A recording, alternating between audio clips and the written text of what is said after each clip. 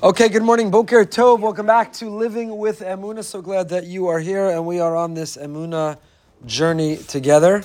So much to discuss, so much to learn, so much to get to. But let's start, as we always do, with our gratitude, which is expressed to our amazing series sponsors, the Emunah series, Dr. Zavi and Bella Morgan, in memory of Rabbi Dr. Brian Galbert, and in memory of Bella's mother, Dr. Ellen Shanzer. We remain very grateful to the Morgans, and we always continue to invite anyone who wants to sponsor a particular shir episode to please feel free to do so. We're going to, the emails continue to come in, and Baruch Hashem, in fact, so many come in, I can't possibly read them all. I can't read them all in the shir. I read them all personally, respond to them all, and they're all deeply meaningful, so continue to send them in. Even if we can't get to them or can't get to them immediately, we will, but I appreciate it. So I want to share with you what I've shared many times already, and we'll get to today in our learning. In the text we're going to study from the Ohev Yisrael, the Apter of Avram Yeshua Heschel, Schus Yagin Aleinu. But the Emunah stories that all end with a happy ending, and I was delayed, and then it worked out because I didn't go down with the crash, and then the thing, and the thing, and the thing. That's not why we believe. Our Emunah is not dependent or conditional on everything working out. Because such Emunah is not Emunah. Such Emunah and Bitachon is not submitting or surrendering to Hashem that He's in charge, He's in control, that everything is for our best. If every Emunah story has to have the ending that we want, the way that we believe, then in fact that's not Emunah or Bitachon necessarily at all. That's simply trying to micromanage and control. We're competing with Hashem in this world. Emunah stories and Bitachon stories that touch me the most are the ones where, even if it didn't work out the way one wanted, they leaned in to say, this wasn't random. This wasn't chance. This wasn't happenstance. This was carefully curated and choreographed from above. This was from Hashem, and I'll find meaning in it nonetheless. So I'll share with you an email to that effect. Hi, Rabbi, I want to share an Emunah story with you. One of my new businesses is selling disposable certain types of gloves. We didn't get into it about a year ago. I missed the big COVID rush. We sell to some to medical uses, but mostly sell to non-medical use.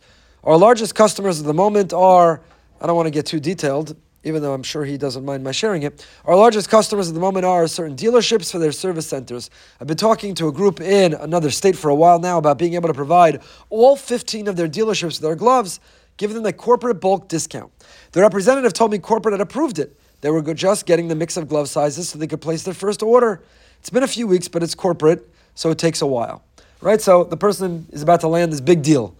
They're about to grow the company, not just sell mom and pop, not just sell individually to purchasers, but a corporate deal to cover a large amount, more than a dozen dealerships, which certainly will have a big payday for him and for this business. He writes, I just got an email today letting me know that corporate was able to get their current vendor to match our prices, so they won't be buying in bulk from us.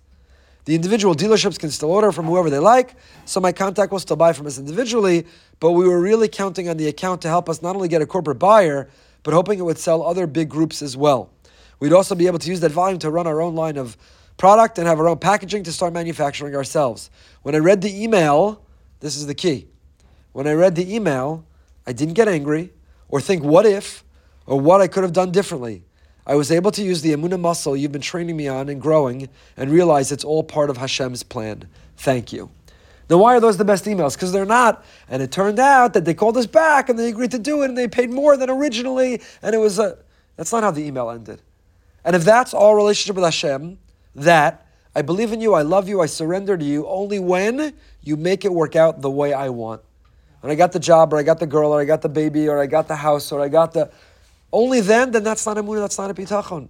And that's not real, and that's not life. And if that's the expectation, you're going to be let down, and your Emunah is going to crash, it's going to implode, it cannot last.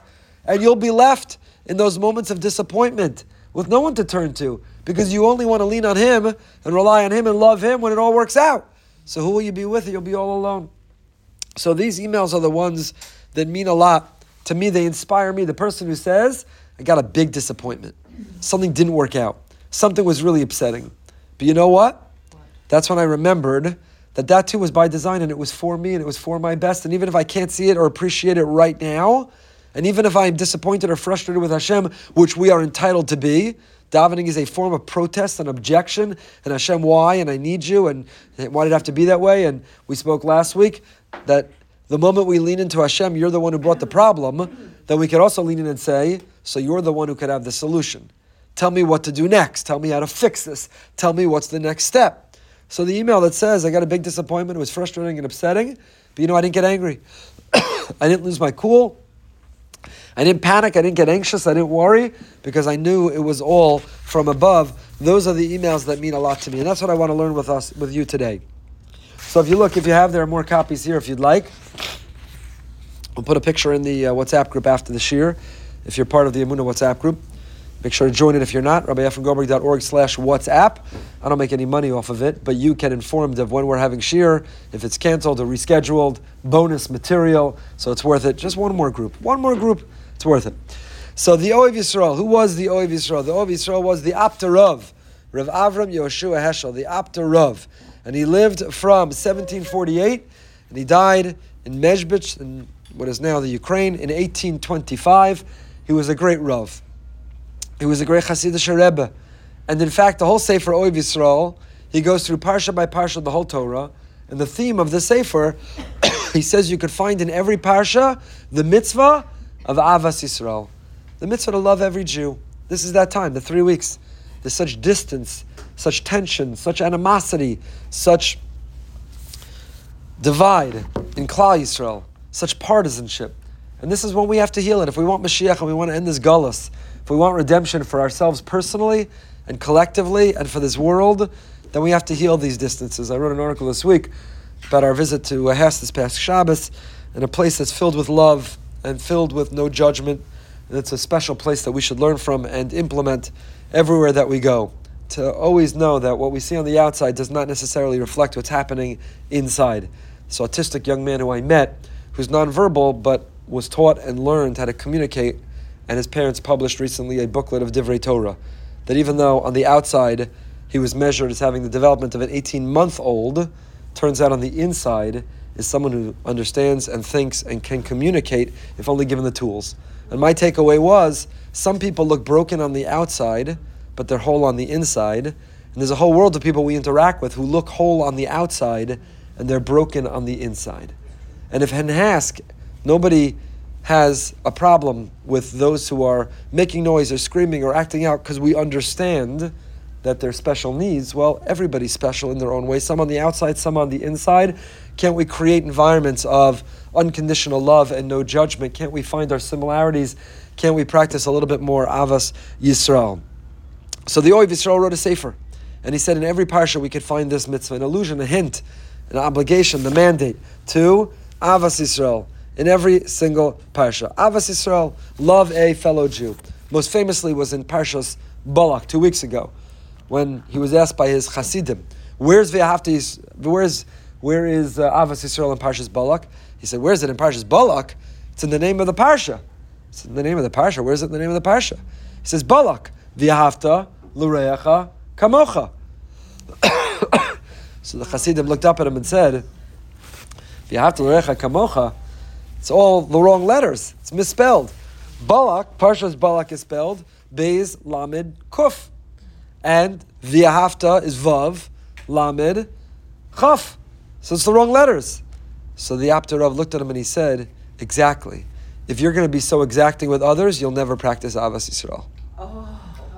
It's close enough. Wow. You want Avas Yisrael? It has to be close enough. Balak, v'yahavta l'reacha kamocha. It's a Beis, not a Vav. It's a Kuf, not a Chaf. Yeah, if you're going to be so strict and exacting, you can never practice loving a fellow Jew, Avas Yisrael. To love a fellow Jew, to practice real Avas Yisrael, you have to not be so exacting. That was his most famous Parshas Balak. But in every Parsha he finds a hint, an allusion, the mission, the mandate. This is our time. This is the healing we need to be doing during these 3 weeks. Anyway, he has on page Reish Mem, on the side that says Reish Mem, the Avas Yisrael, the bottom left, V'yasarim asher titnu leviyim eshesh arei amiklat, v'aleim titnu arba'im b'shtayim ir. At the end of Parshas Maseh, we read 2 Parshios this Shabbos, but whenever you're listening to this Living with Emunah Shir, it doesn't have to be these Parshios. The message is relevant always. So the Parsha tells us that once the Jews enter the land of Israel, we set up, both in Israel and east of the Jordan as well, we set up 6 cities of refuge. What are cities of refuge for?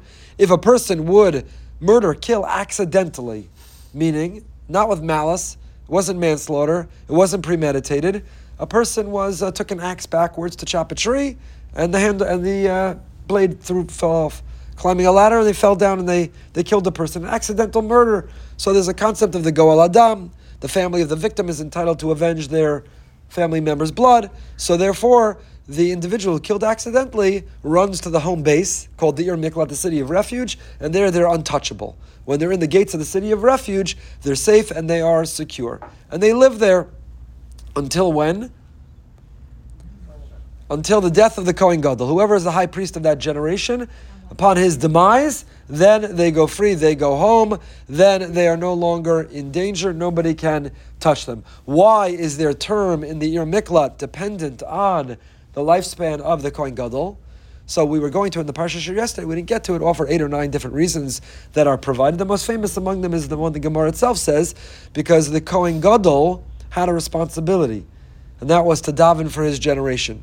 And if even an accidental murder happened under his leadership and his watch, therefore, it's a reflection of his failure to have davened sufficiently, to have earned the merits to protect his generation. Rav Wolbe Zatzal, the great mashgiach, derives from here something that we too often neglect. That one of the core responsibilities of a parent in caring for our children is not only to want to make sure that they have the best tutor, the best doctor, the best teacher, the best coach, the best therapist, the best. Not only to ensure they have the best SAT teacher, not only to run and ensure they have the latest clothing and the latest style and the nicest sneakers, and the latest and the best and the best and the best, which we do. But our core responsibility as a parent that we often neglect and forget is daven for our children. It's to daven for our children each and every day. So they'll say, why do I have to daven for my child? God forbid, chas v'shalom, a person's child is sick or in danger or at risk, you have to daven. But they're healthy and they're well and they're good, so why would I daven? So the answer is, because you're a mother, you're a father, you're a bubby, you're a zayda, because that's what it means to be a parent or a grandparent. And please God, those who long to be should have their tefillos answered and celebrate the birth of healthy, beautiful children who give them nachas. To be a parent, to be a grandparent, is to take responsibility. And to take responsibility means not only the education and the learning and the chinuch and the clothing and the camp we do all of those things. And by the way, we panic and we worry, and then we just double down on those things. I need a better therapist, and a better tutor, and a better doctor, and nicer sneakers, and a better SAT tutor, and I need a nicer camp, and I need a better... But we continue to leave out what is central, and that is our responsibility to daven. Daven, daven, daven. I share this not as a way of flexing or boasting, there's nothing special about it, but only as a way of motivating and inspiring. But when I first learned this years ago, this beautiful piece by Rav Wolbe, of a core responsibility that we learn from the Kohen Gadol in this parsha, to daven for our children and grandchildren, I printed out cards that have my parents' and in-laws' names in Hebrew, mine and Yocheved's name, and then my children and grandchildren's name, and it's in my siddur, it's on my shtender, and every day, every tefillah, I look at it and I run down the names.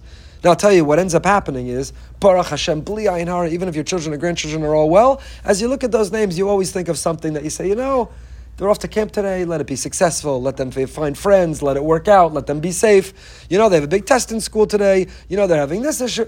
As you look at the names, you think, Baruch Hashem, nothing catastrophic, but every one of us and every one of the people we know always have something that is worth davening for, and you then personalize it and you think about them. On the bottom of the card I have, there's a beautiful, very short, it'll take you 8 seconds to say, a beautiful tefillah that was written by the Chida, Rav Chaim Yosef David Azulai, the Chida. He wrote a beautiful tefillah about one can say for their family every day, protect us from harm and injury and mistakes and sin, and let us have success and good health. You know what that does every day when you count your brachas? You literally look down and you count your brachas. You count your brachas. In fact, I was originally motivated. Baruch Hashem, I ran out of room and couldn't do it. But I actually got a talis bag where I had, people in the talis bag have their name. Sometimes they have their name and their father's name. I guess it makes it easy for the gabbai if you get an aliyah. So I had in the back of the talis bag all my children's names in Hebrew. And then I turned the talis bag over and I daven. I would look at the talis bag and their names. But Kenai Nahara and should be with all of us. We should have many, many simchas. So a little card. And if you stick that card in your siddur, stick that card in your tehillim, stick that card on your shtender, stick that card wherever you need to daily, take stock. And you know what that does to make you feel overwhelmed with gratitude? Look at the brachas that I have. Look at the brachas that I have. And so there are challenges. It's not easy. To be alive is to have challenges. So But look at the brachas. Let me count them. Let me express gratitude for them. And let me daven for them. Each one, each day. Each one, what they need, their success, their happiness, their health, their breakthrough, their spiritual success. Each and every day. So we learn that from the Kohen Gadol, that the term of the individual who runs the city of refuge depends on and revolves around the lifespan of the Kohen Gadol. In fact, the Gemara tells us, so what would happen? The individual who was in the city of refuge, who wanted to finally go home, what might he do? He might daven that the Kohen Gadol drop dead. It's long enough, I want to go home. So, what did the mother of the Kohen Gadol do? She would bring cookies. Every day she'd come to the Ir Miklat and bring cookies to the inmates at the Ir Miklat. Don't, wish my son well, let him live long, don't daven for him to die. She'd bring him cookies, well, I don't know, brownie, whatever, a steak, fries, I don't know what she brought them. She definitely never, ever, ever brought them kale. That would just make them daven harder that he would die. So, but she brought cookies or cake or muffins or more likely some charcuterie, a charcuterie meat board or something good like that. Every single day? I don't know, every day. But she would motivate them. But again, what we see from here is our responsibility. So we have the Ir Miklat. Why were there the same number of Ir Miklat for 2.5 tribes east of the Yarden as there were for the other 9.5 tribes in the land of Israel? 6 cities of refuge, 3 east of the Yarden, 3 west of the Yarden in the land of Israel proper. Why would 2.5 tribes just proportionally need the same cities of refuge as those in Israel? So, Chazal tell us, you know why? Because those east of the Yarden had a disproportionate focus on materialism, business. This we did speak about in the Parsha class yesterday. Bnei Gad and Bnei Ruvain, when they say to Moshe, is it okay if we stay in Chutz La'aretz? Can we set up shop east of the Yarden? We've got a lot of livestock, and this is the perfect place for our abundant livestock. Our business is really thriving here. And you know what happens? When you're materialistic and money hungry and you're focused on your business, even ahead of your children, which Moshe gives them rebuke for, you know what ends up happening? A lot of accidental murder and neglect. In an environment that doesn't have the right priorities, one has, so therefore, proportionally needed the same number of Arei Miklat. Okay, that's Ir Miklat. Listen to what the Apter of the Ov Yisrael has to say. And then we're going to come back and I'm going to tell you an incredible idea that I learned from somebody that I just met, not in Boca, about these ideas of leaning in and finding Hashem and stretching our Emunah Bitachon muscle, not when it works out, not when it's all well and good, but even when it hurts. So listen to what the Ov Yisrael says.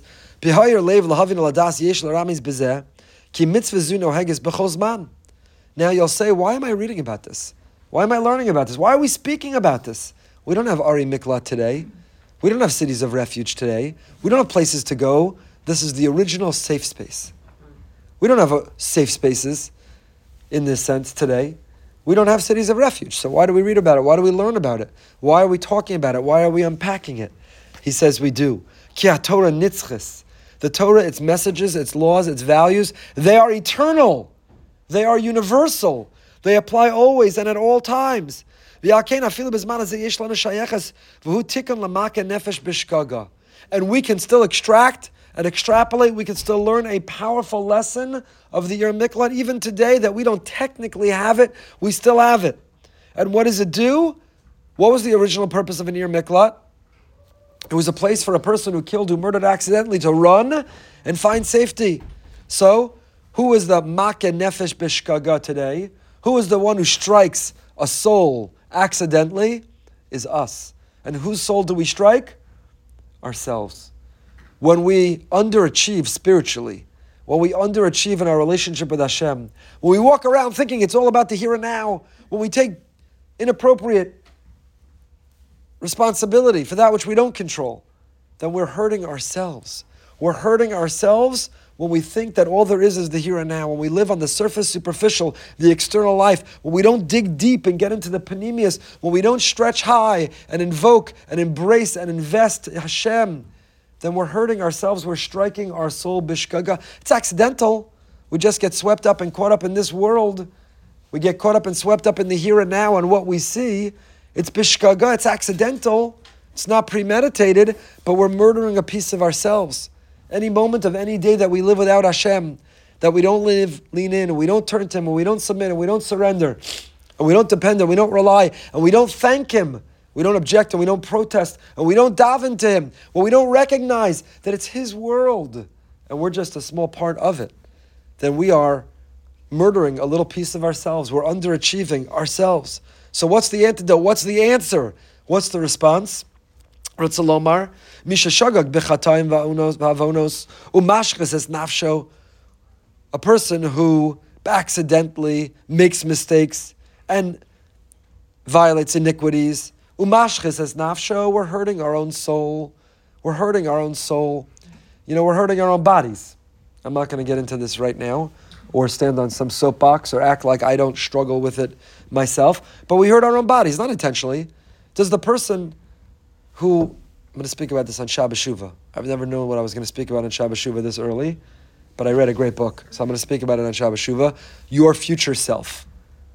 Are we in the present invested in enough of a relationship with our future selves? So while we're downing the food that's unhealthy, that's bad for us, the quality, the quantity, the time of when we eat it, if we had a crystal ball and could see our future selves getting diagnosed with high blood pressure and diabetes and shortening our life and shortening the quality of our life, we'd never eat it right now. But what's the problem? Right now it tastes really good, and I don't have a crystal ball. And it's going to be different. I'm going to be different. It's not going to impact me. We don't have the relationship with our future self.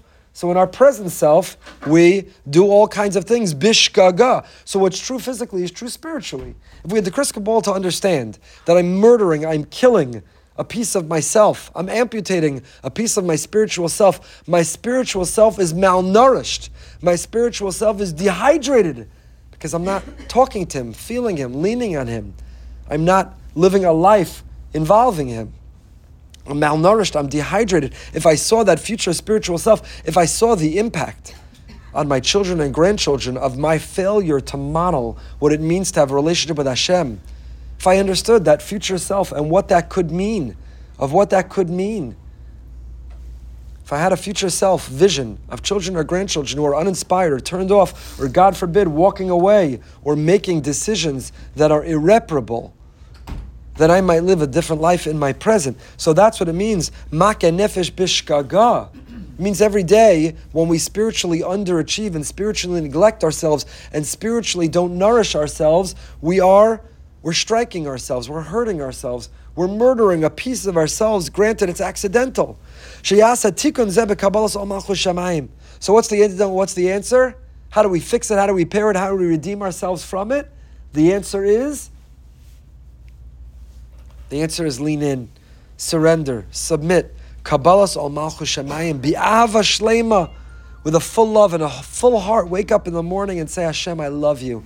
I see you. I feel you. I surrender to you. I'm grateful to you, but I'm also angry at you. I protest to you. I object to you. The things I want and wish you did differently that frustrate me or hurt me. But simultaneously, I understand that this is your world. That I work for you, you don't work for me. That you're in control, not me. And I live a life with that awareness and that knowledge and that mindfulness always. Umesiras nefesh gadol be'emes b'chol levavo. And I moser nefesh. I surrender. I sacrifice. I submit to you with all my heart. How do I do that? Beshisha tevos Shema Yisrael.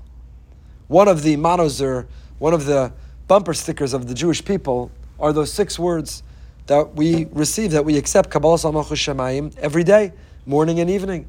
Shema Yisrael, Hashem Elokeinu, Hashem Echad. Hear, O Israel. Who's the O Israel? Who am I saying this to? I could be all alone. I'm at home. I'm saying Shema. Who's the O Israel? Who am I speaking to? Speaking to the Pintel Yid in me. Wake up, Jew. Wake up, inner Yid. On the outside, you've forgotten who you are. You're neglecting your spirit, your soul. It's dehydrated. It's malnourished. So Shema, wake up. Yisrael, the Yid. The Jew inside you, the soul, the spirit, the Tzelem Elokim, the Chelek Elokam, Imo Mamish, the peace of God in us. Wake up! Shema, listen, understand. What? That Hashem, HaYehovah V'yiyah, was, is, and will be. Hashem is Elokeinu. He's our God. He's not a distant God. He's not an abstract God. He's not a theoretical God. He's not a conceptual God. He's not a God that you study in Yemei Iyun. He's not a God that you bring evidence and proof for his existence. He's Elokeinu. He's your God. He's involved in your life. He's intimately connected to you. He is aware and knowledgeable and invested and involved in every single aspect of your life. That same Hashem, He's Echad. He's everywhere. He's for everybody. He's for everybody. I'm going to write an article soon because I had this thought. I was in Tennessee a couple weeks ago with my daughter. I think I told you. I went with one of my daughters to get away for 3 days. We went hiking. We saw waterfalls. We had a fantastic time. It was amazing. It was amazing. So it startled me. It shouldn't at this point. But I got off the plane and we rented a car and I needed to figure out where we were going, how to get from Nashville to Chattanooga. And what did I open on my phone? Waze. And I put in the address and it worked. And I thought to myself, that's cool. Waze works in Boca, and Waze works in Tennessee, and Waze works in Israel, and Waze works if I dropped you and deposited you right now in Costa Rica, and Waze works in South Africa, and Waze works in Australia. And I was like, wow, how is it able to know the roads everywhere? And it knows every car on every road, and each car that is in traffic, or each car that made a mistake, a wrong turn, and needs to be rerouted, and each car, look out for the police, and each car, how does it know all that? And then I thought to myself, that's just a computer and an algorithm and a program, but that's a mushal of a mushal of a mushal. It's a parable of a parable of a parable. I thought to myself, anyone who thinks that there can't be a God who knows about all, what are there, 14 billion, how many, 8 billion? How many people are on earth? I think 8 billion? There can't be a God who's aware of all 8 billion people on earth, where they are and what they're doing and how to reroute their lives. It can't be. Can't be. If in your phone there could be a button you press and it can be, then it can be. If it could be an app in your phone, you don't think there could be a deity and a God? If the app could know all 8 billion people, where they are, how to avoid traffic, how to make a turn, how to reroute, if the app could work for all 8, maybe it would crash, but it could work for all 8 billion people simultaneously. Why is it? Because it's a Jewish invention. It came out of Israel. But the app could work. If the app could work for all 8 billion, you don't think that Hashem could work for all 8 billion? So that's what we say, Shema Yisrael. Wake up! Wake up, you sleeping Jew. Wake up, you deaf Jew. Wake up, you Jew who stopped listening, who thinks that the world is the here and now and this is all there is, and that you're in control, and that you can navigate it, and that you're in charge. Wake up! Hashem, this God, who is the creator, the source of everything, He's Elokeinu, He's our God. He knows everything in your life. And simultaneously, even though He knows everything, every detail, every thought, every speech, every action, He's involved in every part of your life, He's still Hashem, He's still the God of everyone. Echad, He's the one God. He's one God. He's the one, Kiviyachol Lahavdil app, who knows and controls and routes and reroutes everyone. 6 words. Vehema Bechinas Sheish Arei Miklat. Says the Aptarav, the Oev Yisrael, do you want to know where the 6 cities of refuge are today? Where can you run when you've malnourished, when you've murdered, when you've hit yourself, harmed yourself, unintentionally, accidentally, neglected your soul? Where can you run? Where can you hide? Where can you find safety and security? Where is a safe space? There are 6 cities of refuge still today. You know where they are? The 6 words of Shema Yisrael, Hashem Elokeinu, Hashem Echad. V'aleim titnu membeis iru b'chinas parsha achad. Because the pasuk then goes on and says, there are sheish arei miklat, and then there are 42 cities corresponding with them. So not coincidentally, there are 6 words in Shema, and 42 words in the first paragraph of Shema. V'ahavta, that is 42 words. Kabbalah sa'avasa yizbarach v'sarasa b'cholei v'nefesh. So where can we go today? You're scrambling. You're running, you're panicking, you're fearful, you're in crisis mode, and you're running for your life. Where can you go to run when you run for your life in panic mode, when you're anxious, when you're afraid? Where can you go? The cities of refuge. And what are the cities of refuge? Shema, Yisrael, Hashem, Elokeinu, Hashem, Echad. The 6 cities of refuge, Shema. The 6 cities of refuge, Emunah and Bitachon. Lean in to this relationship with Hashem. And the Oev Yisrael goes on and talks about this here. And I want to tell you that there are people who are desperate. And there are people who are struggling. There are people who want and need. I was at the hospital yesterday visiting my daughter, Baruch Hashem, Bli Ayin Hara, who had twin girls. And there was a nurse. She told me there was a nurse who was in earlier that day. And nurses are amazing people. And they deserve all the bracha in the world. And this nurse said to her, in passing, It was the same nurse who helped her when she delivered her first child, her last child, a couple of years ago on Yom Kippur. She saw the same nurse again, and now she was there, and she delivered twins. And the nurse said, "Oh, you're so lucky, and you're so blessed, and beautiful 3 girls under 2. What an incredible bracha," which was very healthy and important to hear and put in perspective with its challenge, but what a challenge so many would give anything for. And the nurse said, "If only I could borrow one from you, I just failed my 7th round of IVF." 7th round of IVF. I don't even know this nurse. I never met this nurse. She was there earlier in the day. I wasn't there, but I heard this. How does your heart not break? Works in the maternity ward, helps mothers and babies, and failed her 7th round of IVF. And we daven for her. We daven for her. She should have many healthy, beautiful children. So people go through struggles. We can't imagine. Some can imagine. Some here, some watching can imagine. The shots, the extractions, the experience, the investment of tens of thousands of dollars, the disappointments. It's an unbearable pain. Rachel Imenu said to Yaakov, "V'mayin mesa anochi, give me a child, if not I'm dead. I'll die. There's a piece of me that dies with every failed cycle. Every month I don't conceive. There's a piece of me that dies. That pain is unbearable." We daven so hard, so hard, so hard for the people who are struggling. So I met somebody else, a nurse, elsewhere, who also has her struggles. Went through pain in this area and in others, has her pain. And we were talking about Emunah and Bitachon. And I was saying about the email I shared last week, the email I was going to share this week. Last week in particular, the person who said, I used to get angry at Hashem when things hurt me in this world, and then I'd pull back from Him. So I didn't daven with the same kavanah. I wasn't as focused on Torah and mitzvos. I wasn't invested in seeing Him here. Remember this email from last week? She said, but the Emunah Shir, we've been talking about, it's okay to be angry at Him. That too is an expression of Emunah. You're not angry at someone you don't believe exists. You're only angry at the person you believe exists. So that too is an expression of Emunah. And then she taught us in last week's shir and last week's email, she taught us that in the moments that she's hurt and pained and frustrated with Hashem, she says, I'm angry at you, you did this. I believe you did it for a reason. I give you that. But you did it, now get me out of it. Give me the strength to be able to live with it. Give me the answer to what to do next with it. That's what she taught us. So I was relaying this to the person I was speaking with. She told me the following. Such a powerful image. And I already told her, thank you for next week's Emunah Shir. She said the following.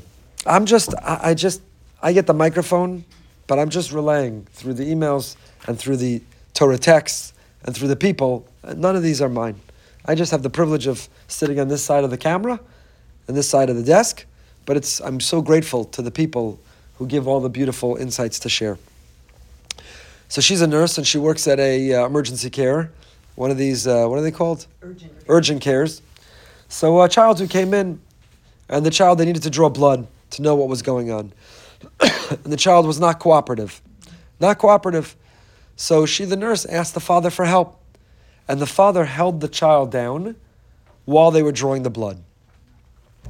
And as the child's being held down by the father while they're drawing blood, the child is screaming, shrieking, crying, and over again calling out, Abba, Daddy, Daddy. Because the daddy who's supposed to love you and care for you and protect you and is now holding you down while someone sticks you with a needle and hurts you and harms you. It's yelling, Daddy, Daddy, Daddy, how could you do this? Daddy, let go. Daddy, make them stop. What do you mean, Daddy, you're assisting? What do you mean, Daddy, you're holding me down?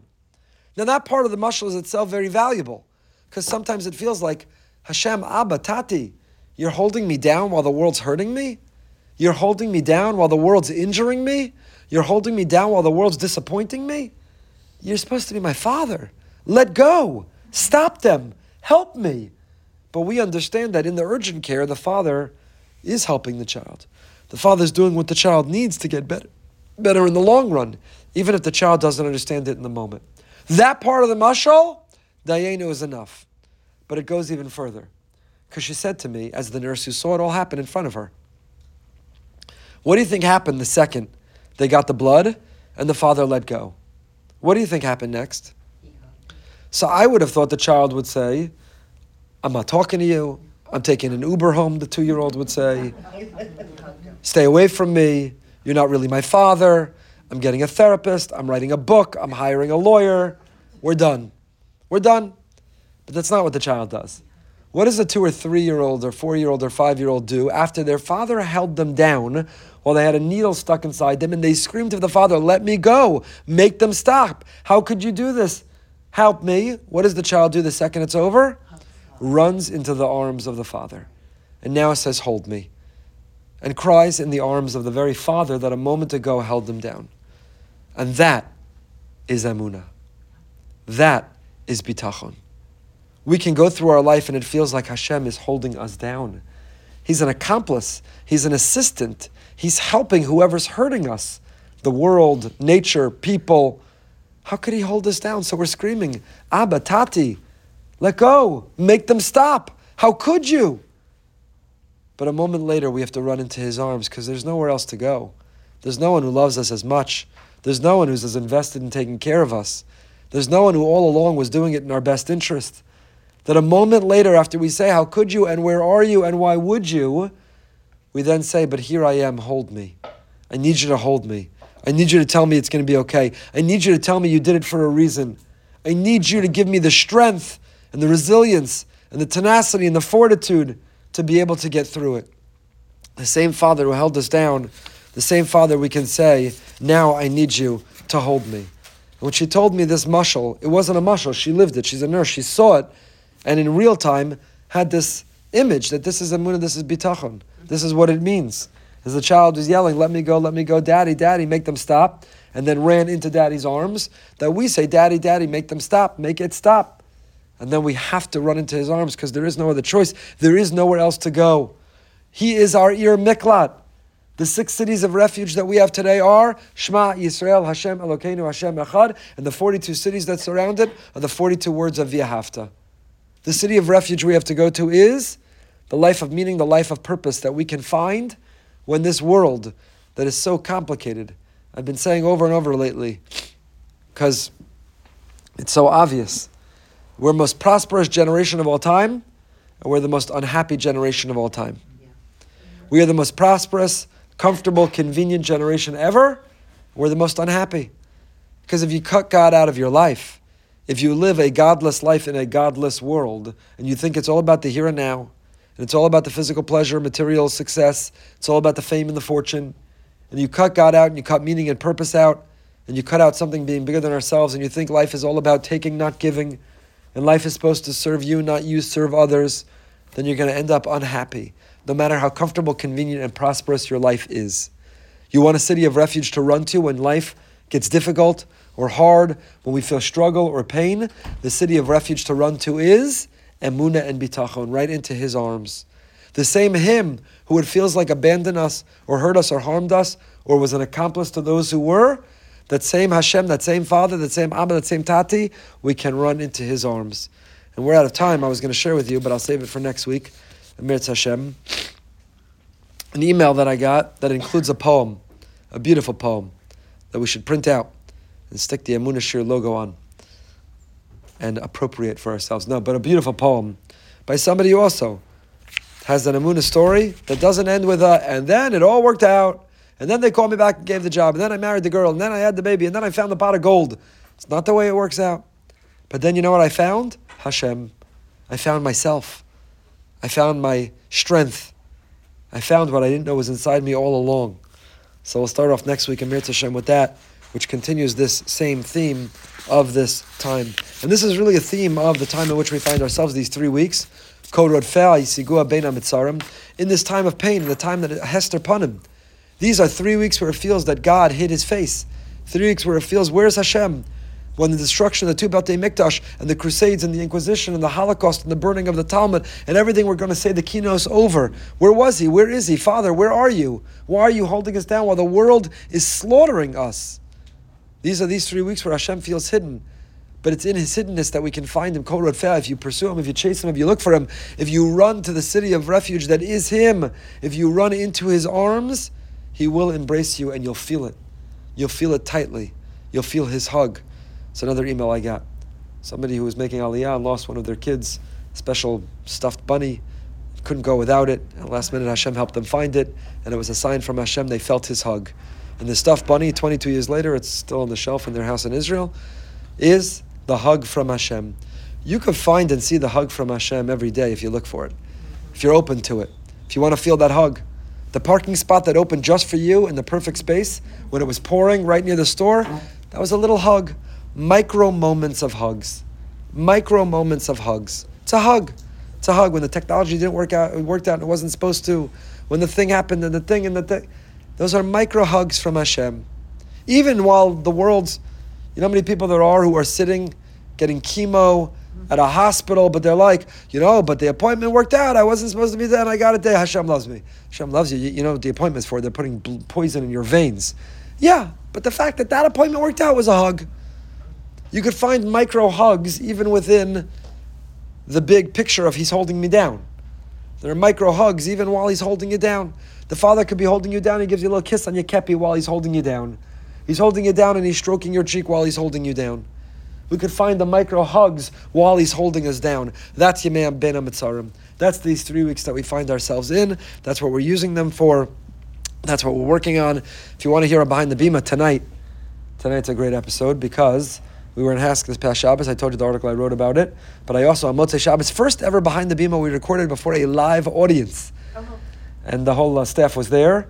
And we interviewed directors and counselors and campers, even incredible special needs campers, and alumni.